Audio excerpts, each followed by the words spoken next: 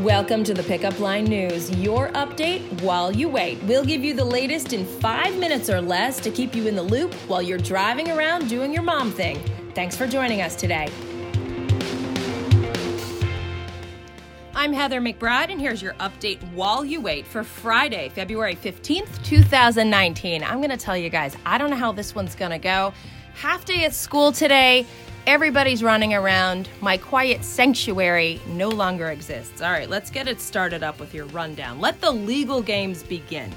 He said he'd do it, and today it's going down. President Trump has declared a national emergency at the U.S.-Mexico border in order to secure more money for the construction of his proposed border wall. Yesterday, Congress compromised and approved federal funding for that construction, but far less than Trump wanted.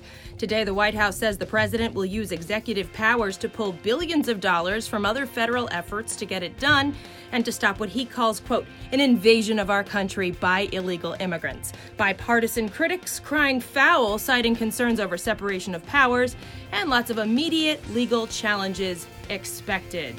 Quote, there is no evidence to say that this is a hoax, end quote. After reports that investigators doubted Empire actor Jussie Smollett's claim that he was the victim of an attack, Chicago police now report they've arrested two brothers in connection with the alleged January 29th incident. Smollett, who is black and openly gay, says his attackers hit him, threw an unknown substance on him, and wrapped a rope around his neck while shouting racial and homophobic slurs. Both suspects reportedly worked with Smollett on Empire. Police reportedly tracked them down when they appeared in the neighborhood of that attack on a surveillance camera. And now for your lowdown. Kourtney gets candid.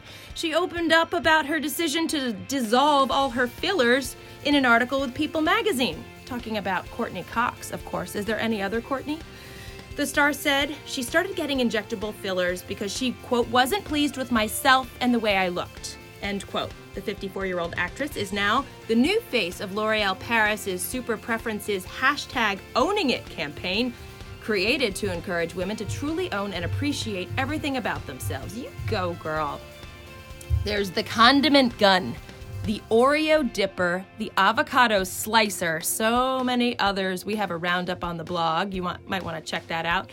If there's work to be done in the kitchen, there's a gadget for that, and usually it comes in very cool colors. Have you ever noticed that? But guess what we found out? Legit chefs like to keep it simple, so whether you're a Marie Kondo decluttering devotee or wannabe culinary star, find out how to clean house. Now, speaking of which, one of us, not me, spending the weekend cleaning out our closets, and we stumbled upon some great tips just in the nick of time. Check out the 7 commandments of closet organizing and get going. What's out this weekend? When you're not cleaning a closet, go to the movies. Isn't it romantic? A woman finds herself trapped in a rom-com starring Rebel Wilson, Liam Hemsworth, and Priyanka Chopra. And then there's Happy Death Day to You.